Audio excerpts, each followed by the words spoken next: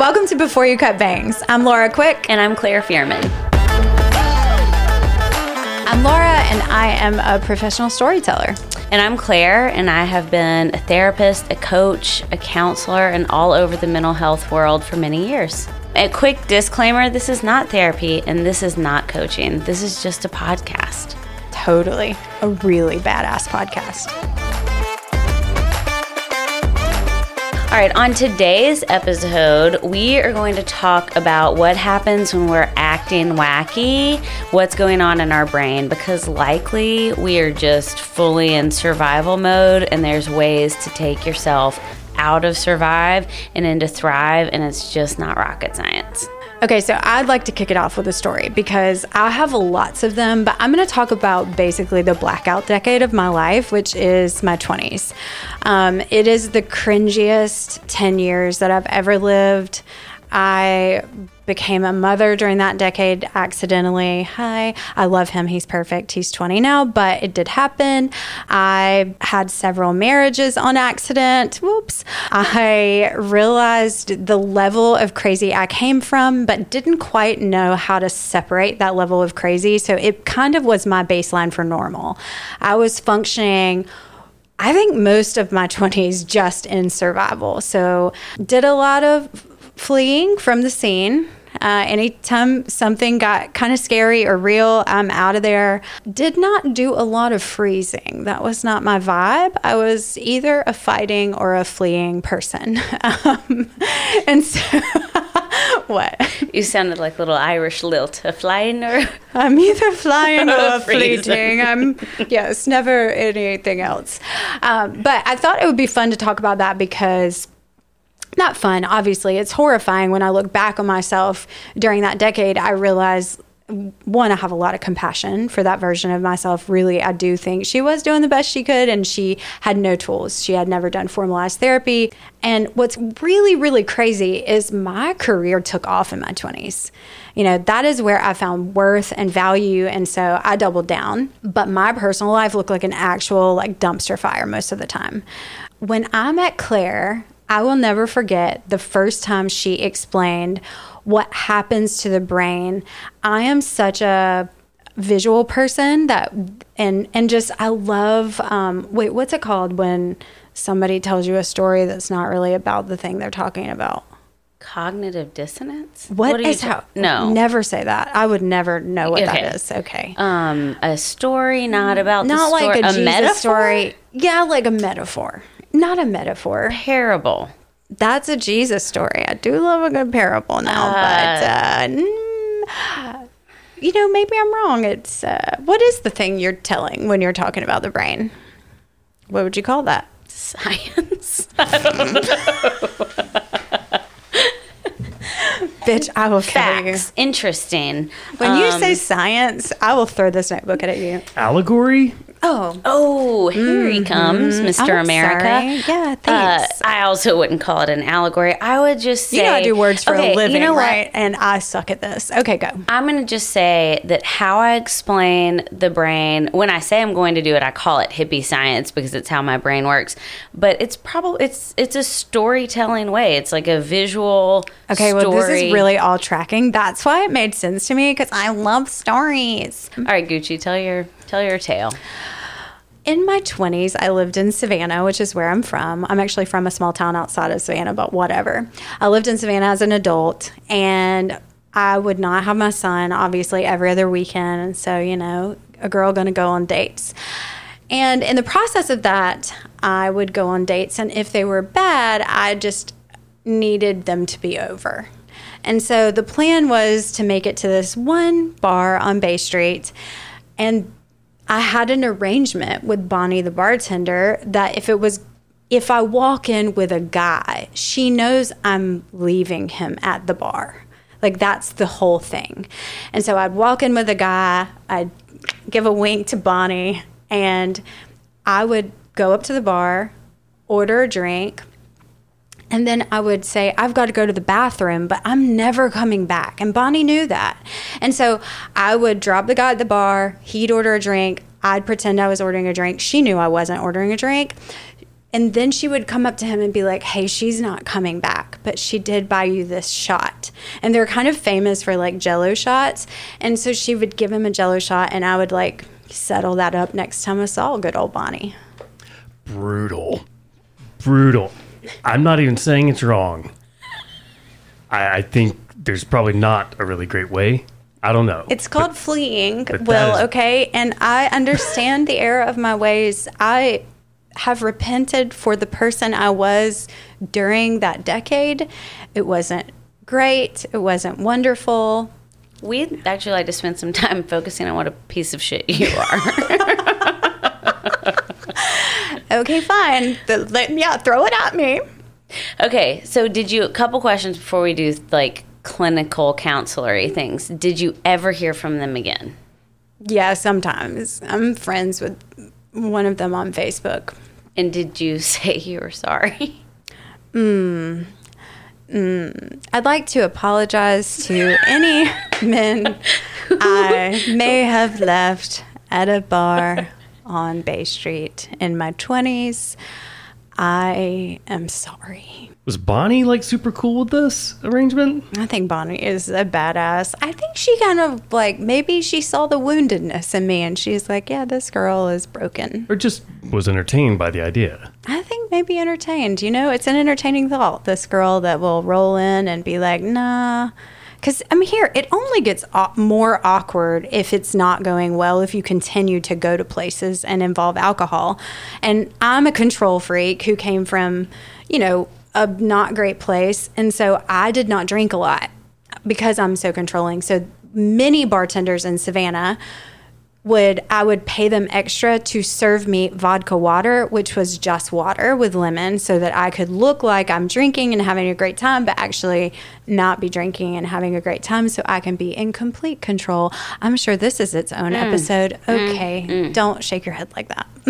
Oh, I'm picturing Bonnie as like kind of like a motorcycle kind of gal. Wow, that's it's like you have been there. Like I'm picturing a lot of blonde, a tan, weathered look. Maybe, but no blonde. Darker hair, always up on her head. I vaguely remember when her daughter had a child that they did have a playpen in the bar at one point, and I was into that. It's like a bring your baby to the bar week. Well, bring your baby to the office is what we would call it. Okay, so if we want to look at the brain, what was happening, what was the thought right before? I'm trying to go back there. Like 20-something Laura, who immediately decided to go on dates that I already knew were destined to be complete failures. I'm certain of it. And so I think what I was telling myself was I just have to get the hell out of here as quickly as possible. And so having a plan for how to escape felt so like good and safe. Okay, so I was called the man eater in high school because I would date these guys and then just quickly change my mind and it was done. And I remember for the first time hearing the Beatles song, I'm Looking Through You, and there's a line that says, love has a nasty habit of disappearing overnight. And I'm like, that's me. Like I would just wake up and be like, I'm done, I'm out. I was different than you. I'd like to trick them into breaking up with me sometimes. I mean, I was a big like, it's not you, it's me kind of gal. Oh, yeah. And I thrived in that. So we're going to imagine our brain, and we're going to be driving a truck in our brain, any kind of truck you want, all right? And we're on this cute little dirt road, and it starts to rain. And the more it rains, the more like divots we're creating, okay? And every time you drive down that same dirt road in the rain, a deeper divot is growing, okay? And eventually your front wheels of that truck, no matter how good that truck is, get stuck. Okay? And you have to figure out how to adapt. So that's what happens when painful events occur in our life. So first painful event, divot. Next painful event, divot. It reminds me of that painful event. And it's just deeper, deeper, deeper until our response becomes wacky and wonky. So what does the divot feel like? What does that mean? That's where we get maladaptive coping skills, okay? So we try to cope to compensate.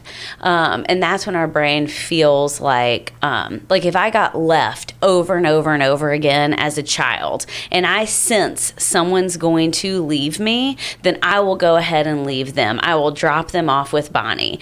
Or if I sense that I'm going to expose who I really am and they might not like me, I better drop them off with Bonnie. So that's how we get into these coping You're skills. literally describing my 20s. That is what I did. I either in real life dropped them off with Bonnie, or in my mind ended something because the alternative of being rejected, right? I've already been abandoned. I mean, you described my childhood. That was what kept happening. Abandonment, abandonment, abandonment. The narrative was, if you don't leave, they'll leave you. So I've got to get the hell out of here. Bye. Was there a window in the bathroom or a back door? There was a back door. Okay. So I could say I'm going to the bathroom, but really I just walked straight out the back door. Okay, so in our brain, tucked way back in there, is basically a reptile. And if you see a little lizard, and if you live in the South, you know the little lizards that are green, but they can change colors.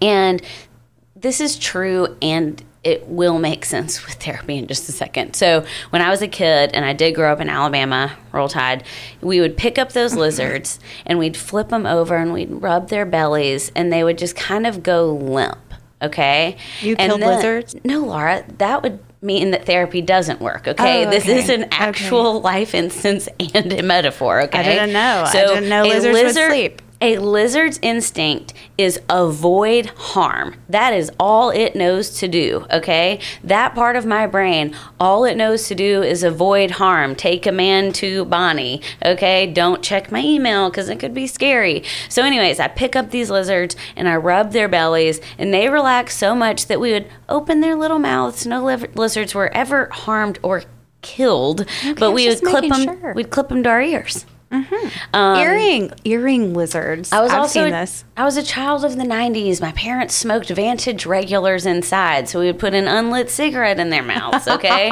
There was a lot to be done with a relaxed lizard, okay? And they were set free, had a great life. I never kept them or anything.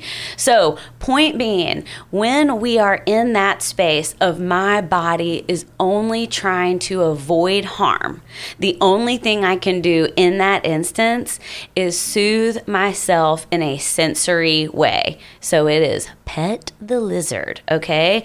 And that sounds kind of sexual, but okay, keep going. My track record thus far in the podcast is sexual. That. So here we are. True. All right. And what's funny is people call me like Meemaw and Grandma because my hobbies are like hiking and knitting, but not on this podcast. Wait, first off, that's a real thing that happened. One time I was waiting in line with Claire. Like, we're just casually waiting to sit at a restaurant, and she opened her fucking purse and started knitting. And I was like, what's happening right now? Who are you? It wouldn't have been a scarf, lame.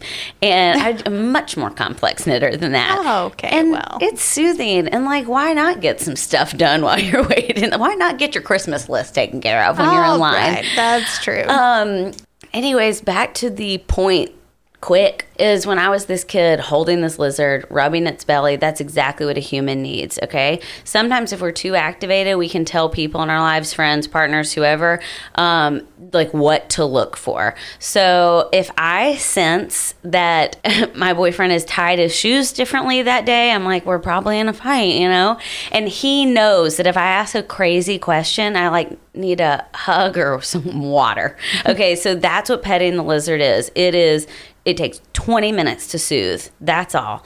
And when I say sensory, like go back to kindergarten, your 5 senses. Drink something cold. Take a 20-minute walk. Listen to birds outside. Listen to your favorite song. Smell something. Put a lemon in your mouth. Like anything that activates your senses and moves you into soothing. That's all we're trying to do.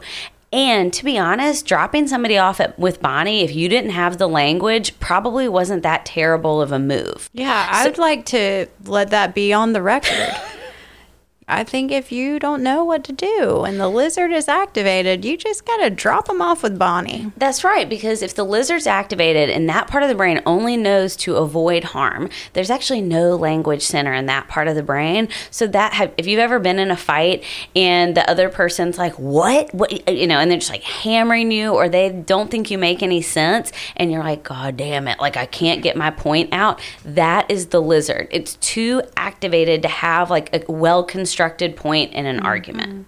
It's so hard to argue with someone who their brain is fully online and logical, but your brain has gone irrational. And the stories you're telling yourself are like, okay, well, this is it. We're done. He's leaving me. I'm leaving him.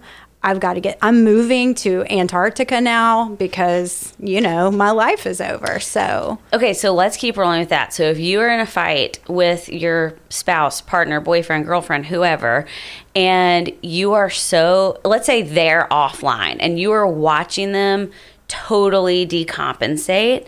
If you have the good ego strength to help them, that is called fighting well, okay? Mm-hmm. Or choosing how to lose. So in that moment, instead of doubling down or continuing that, I would highly recommend saying, hey, let's push pause. What do you need right now? And that was a gift that was actually given to me. I don't do that super well. I wish I did. But this is a true story. This summer we were at the beach with my kids and my boyfriend, who we call Bobby on this, which I really like. Bobby was like tired or something. And I was like, I need to see you upstairs. And he's like, oh, great. We go upstairs and I was like, I know we're probably breaking up. I can have your stuff to you by Wednesday. I could tell by how you drank your coffee this morning. And like this man just looked confused and concerned. And he was like, and I don't blame him. He's like, are you about to start your period? And I was like, motherfucker, I'm a day away, but here we are. And I was like, I am. And then he was so great. He's like, hey, let's push pause and come back to this later.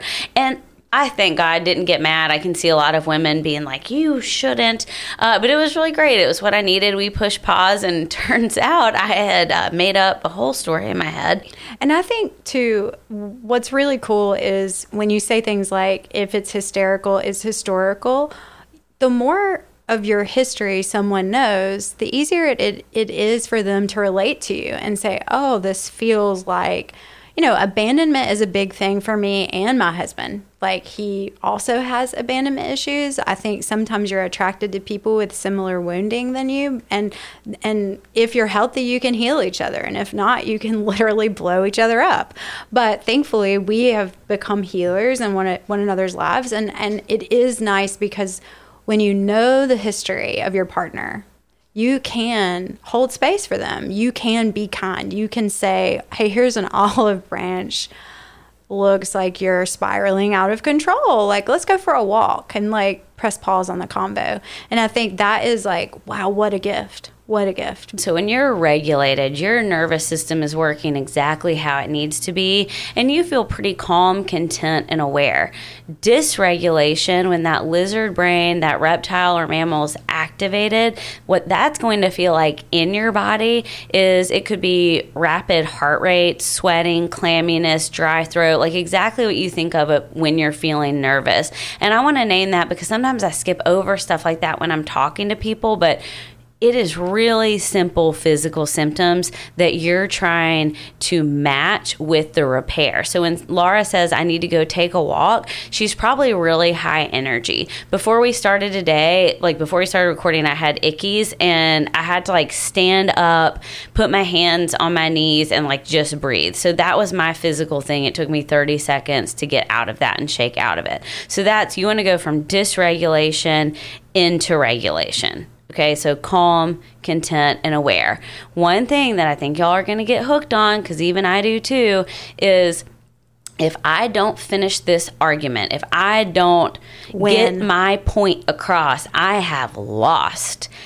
You have not lost. You lose by acting like a whack job and making your nervous system think it's about to be eaten by a mountain lion, when really it just needs to say, hey, I have to pause. I would say too, and I think, again, this stuff manifests more at work than it does in my personal life. But even in my personal life, I think about like very heated conversations I've had with my adult son and this was not when he was adult, it was when he was still a teenager and living at home. Truly, like, it would be like fire matches. I mean, we're fighting it out.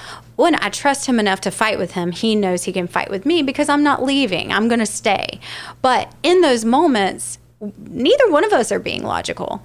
And the truth is, there was no way to get to repair.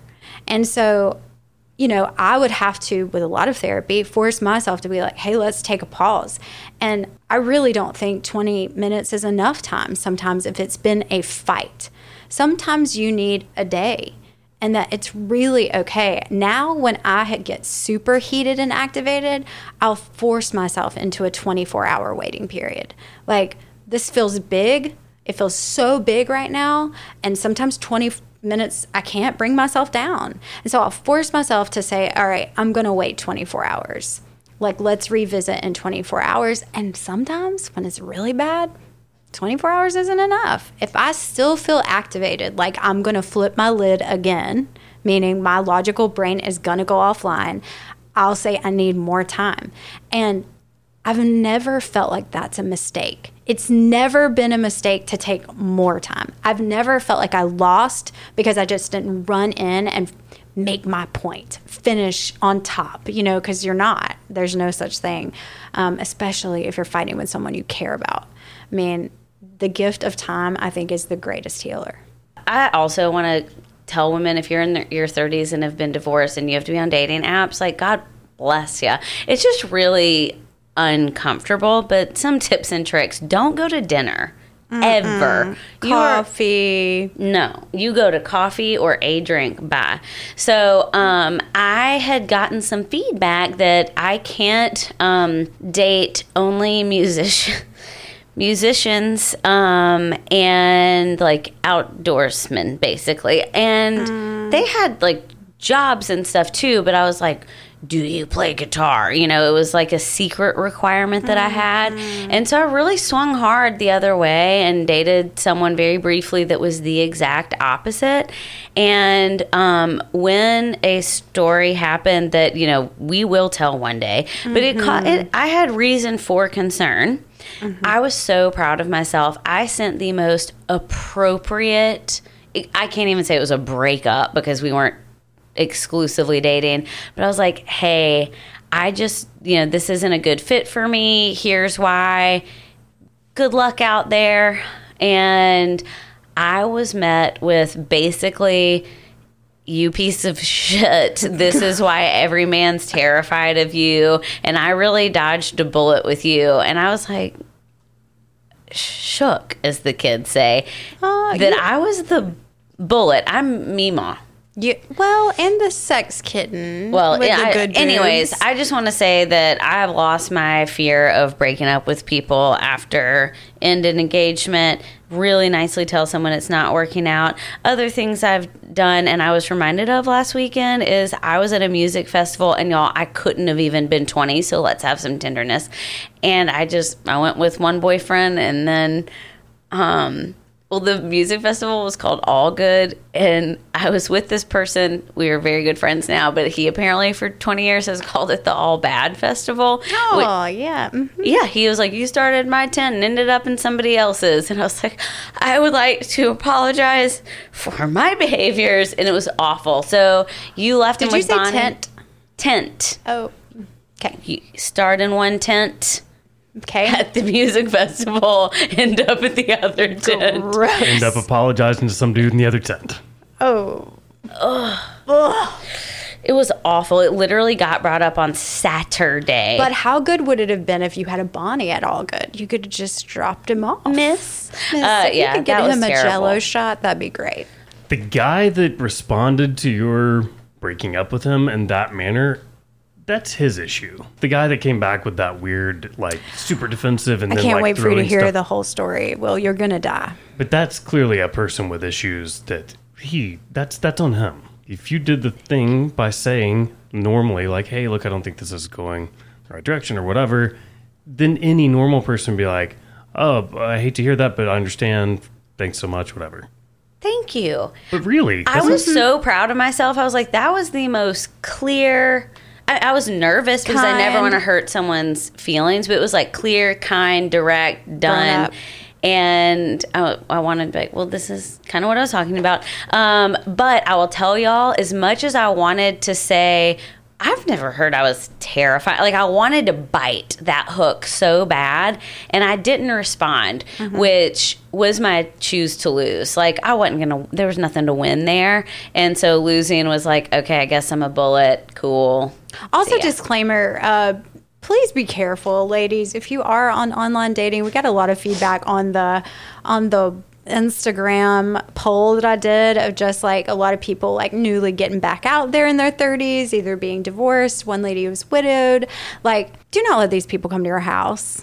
Like, the stories Claire has told me about her online dating, just there's some scary people out there. Just like, don't let them come to your house. I feel like there should be, what's the minimum? How many times do you need to see a person before you like let them know where you live? Well, let's be clear. It's not like I met them on Bumble and was like, here's my address. No, I know. I wasn't saying that. I was saying that it is scary, and you do need to be careful, because let's say the first time you let them come to your house, then you're like, oh wow, psycho. Oopsie. They now know where you freaking live, bro. So just, I'm not putting a number on it, but like, if you have like an icky radar and you know it, just don't do it. That's why I started just meeting guys for coffee or a drink, and that was that, because you know immediately. I mean, when you say I'm gonna be honest, my husband says like the gift that I lack is discernment. I love everyone. I'm like, oh my God, you're great. Come over.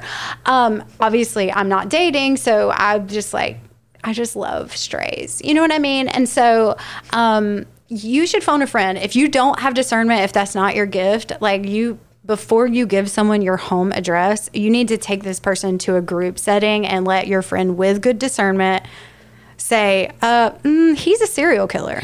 So that's what I was going to say. And look, I know nothing about dating. I haven't dated. I don't ever remember having dated. But if I were to be single and like, oh, here's a girl I want to ask out, I would 100% be like, hey, so my friend and I are going to be at this place if you want to come hang and have a drink, as opposed to this awkward, like, hey, just me and let's just the two of us go sit, and who knows if that will be awkward or not. The worst thing that's ever happened to you. Yeah. Well, by the time I got to Bobby, I was like very cautious. We chatted only for 6 weeks.